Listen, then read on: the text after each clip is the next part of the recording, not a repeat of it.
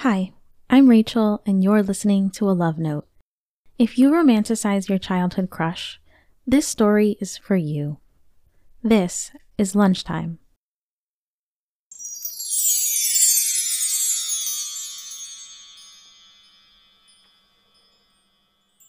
Want some of my cheesy Ritz crackers? The cafeteria was filled with the chattering of ravenous fifth graders. She was sitting in the corner at the furthest table in the back, alone. While the rest of the kids had hot school lunches or cold sandwiches from home, she just had a water bottle and a book.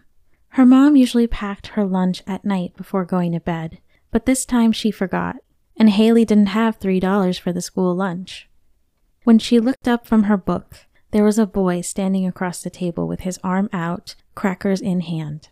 On the other side of the cafeteria, his friends stared and giggled at his boldness.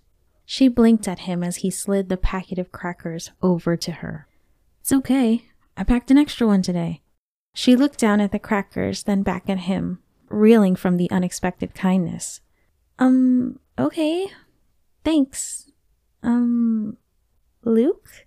She said tentatively, but she knew that was his name. They were in the same class. They hadn't spoken in the week since she started at Beverly Elementary, but she already liked him. He was the only kid in class who hadn't laughed when Miss Riva introduced her as Miss Haley Cupid.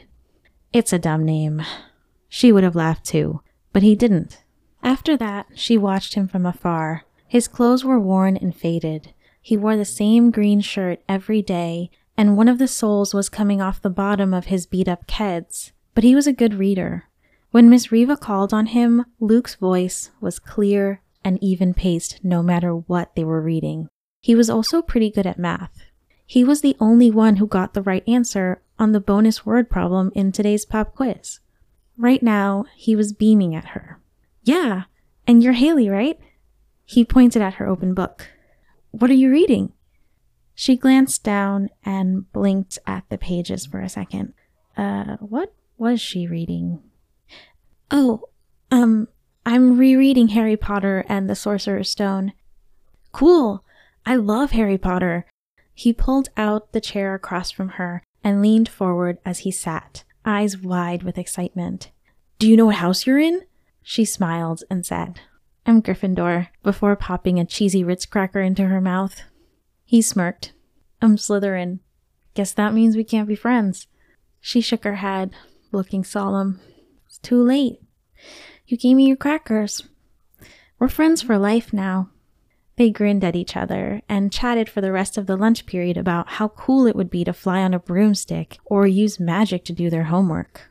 Luke invited Haley to sit at his lunch table the next day, and they spent lunch together every day for the rest of the school year. The end.